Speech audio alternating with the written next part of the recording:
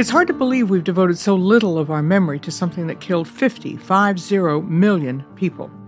Once in a while, the 1918 flu epidemic pops up like a plot point in the period TV drama Downton Abbey. But in an age before instant communications and in the midst of that vast man-made meat grinder of death called World War I, our exhausted species buried the epidemic along with its dead. Yet with coronavirus now on the move around the world, it's worth resurrecting the 1918 pandemic to study how we reacted to it, how we learned and didn't learn from it. Laura Spinney is a science journalist whose book Pale Rider, The Spanish Flu of 1918 and How It Changed the World, gives us what we have forgotten or never knew about this illness that killed almost 3 times the 18 million victims of World War I. Many millions caught the Spanish flu but survived. The King of Spain, paradoxically, Mohandas K. Gandhi, Franklin Delano Roosevelt, and Walt Disney. When you think of our alternative history, had they not survived, you get a sense of how life-altering this death tsunami was for the world.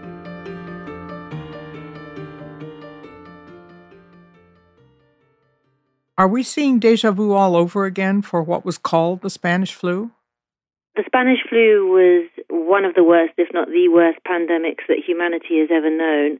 And I think we should hope that this one is not that bad. We've had many other pandemics, both of flu and of other diseases, that were not nearly as bad as the Spanish flu of 100 years ago.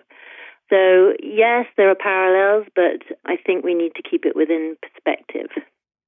What are some characteristics that we see in every one of these about human behavior, human psychology, the disruptions to society and to economies?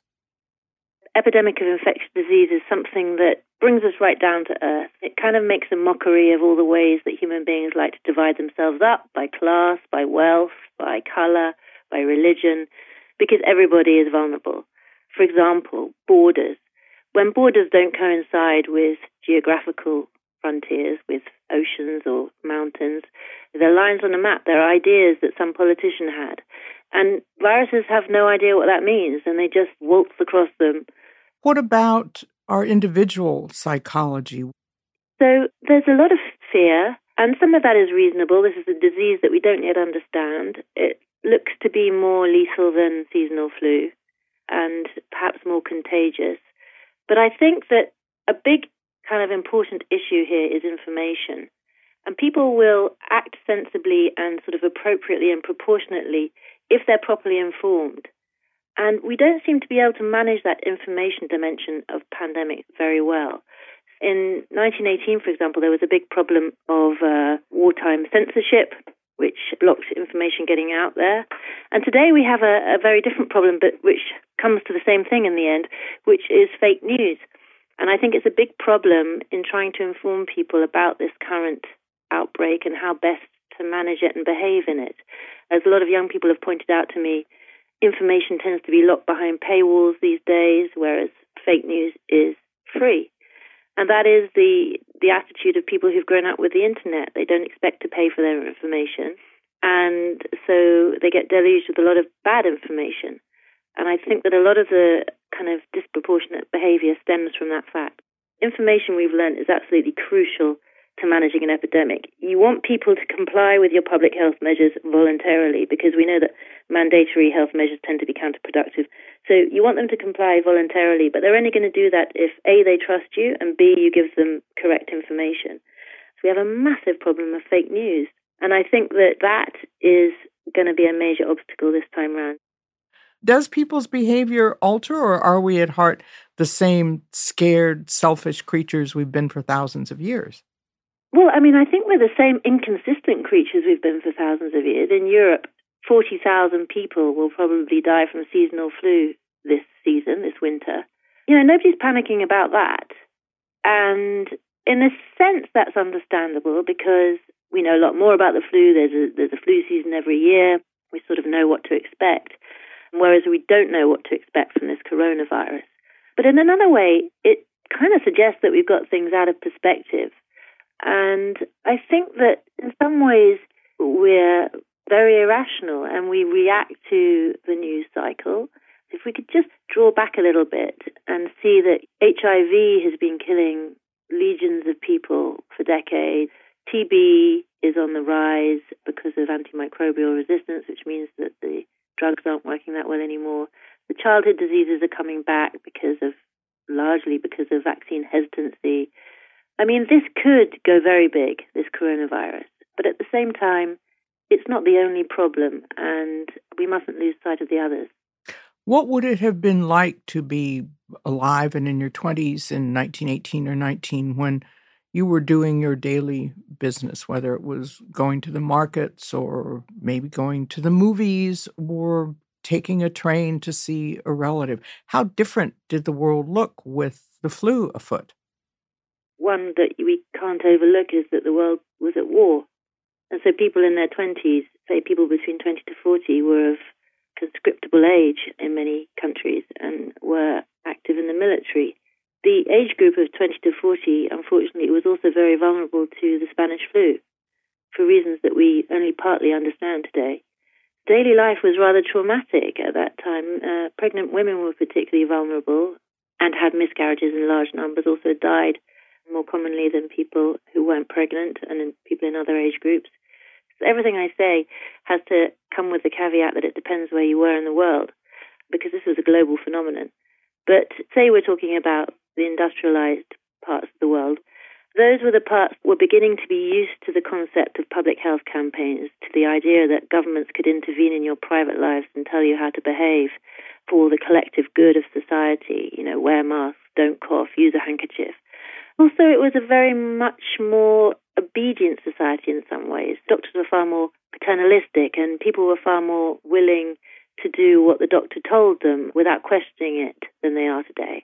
And that was enhanced also by time of war. It was almost partly your patriotic duty to put your mask on and not shake hands and use a handkerchief and so on.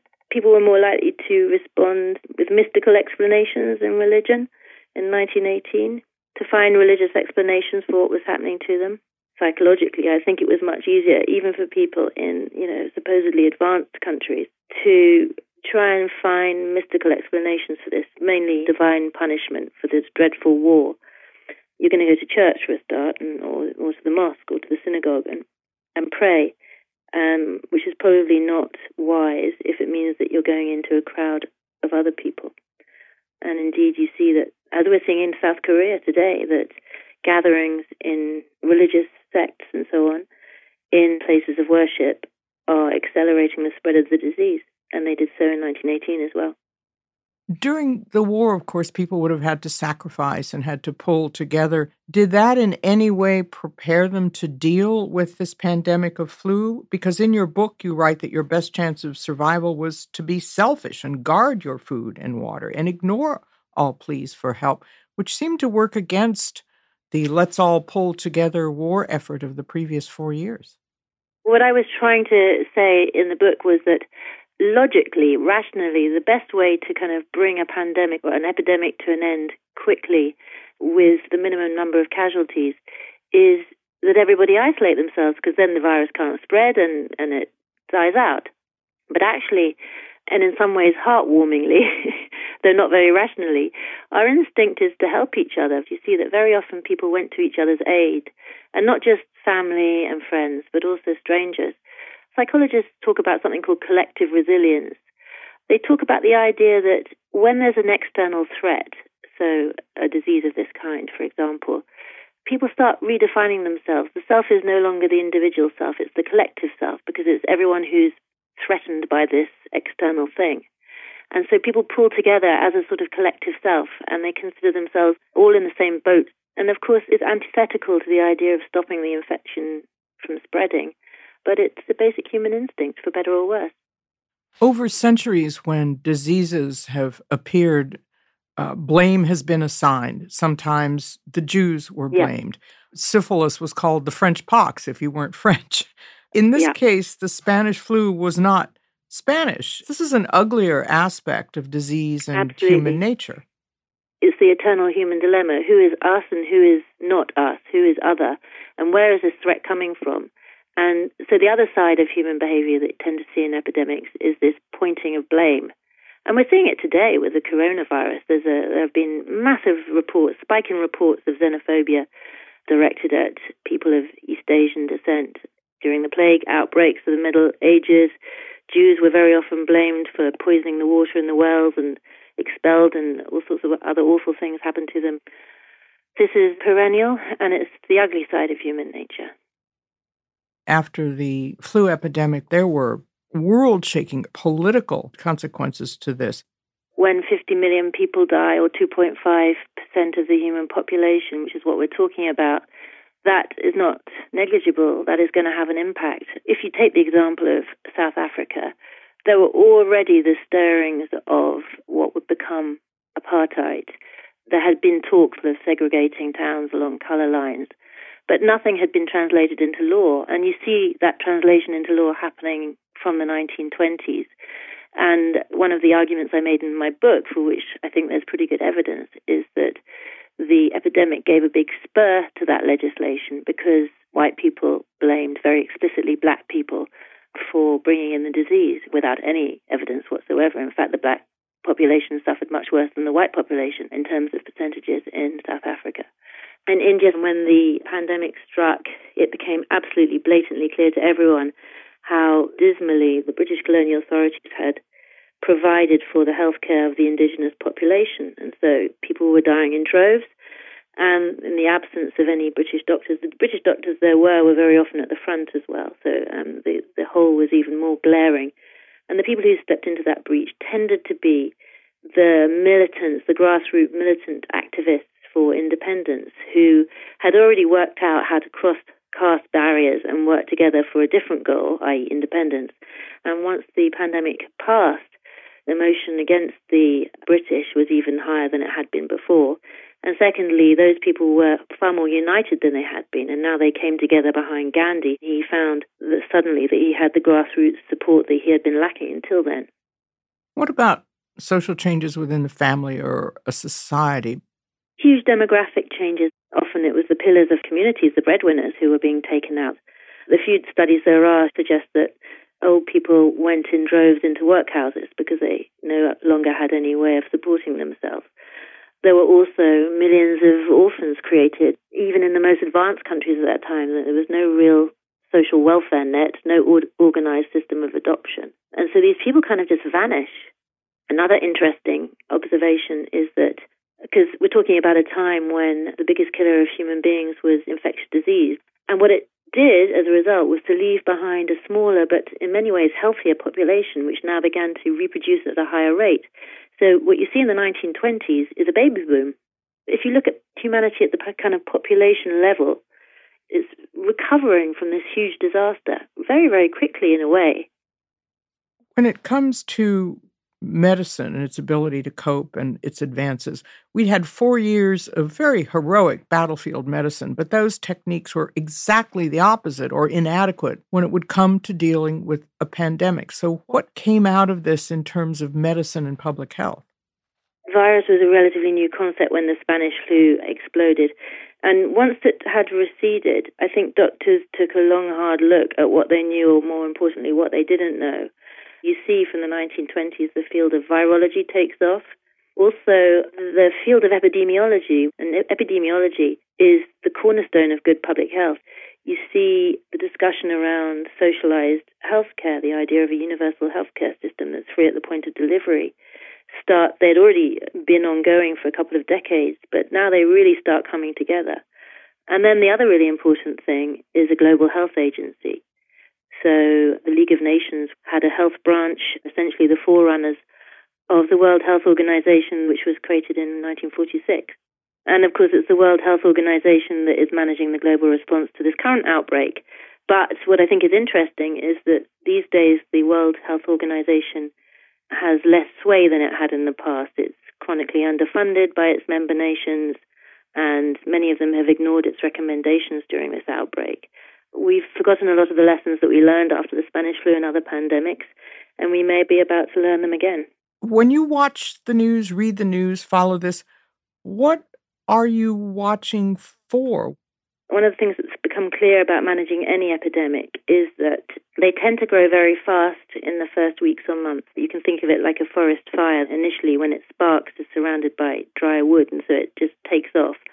And then it gradually burns up its fuel, and it runs out of fuel, and it slows down, and gradually it burns itself out. And an epidemic is a little bit the same in the sense that it's initially surrounded by everybody's susceptible. And so it burns through those hosts, it either kills them or leaves them to some extent immune, and it runs out of hosts and so gradually burns out. If you can slow down that initial pattern of growth, that initial period of growth, you can make a massive difference in terms of how many people will eventually suffer from this pandemic overall. How are we doing? In retrospect, the Chinese did an amazing job. We see now that the rate of new cases in China is slowed down dramatically. We shouldn't be complacent, but that is encouraging. That means that, okay, it took a certain authoritarian regime to enact it. Did you have any episodes of this flu in your family history, 1918-19? The grandfather of my stepdaughter, when he died, they renovated his farmhouse in the north of Sweden, and they found a packet of love letters bricked up inside the wall. And it turned out they were love letters that he'd written to his first wife, his beloved first wife, who died a few weeks after their marriage in the summer of 1918 of the Spanish flu. And he ended up marrying her best friend, who was the grandmother of that whole branch of the family that survives. It illustrates how, to us, looking back, everything seems to have happened as it should have been. But there was this huge game of musical chairs that set in after the Spanish flu, and families were just rearranged.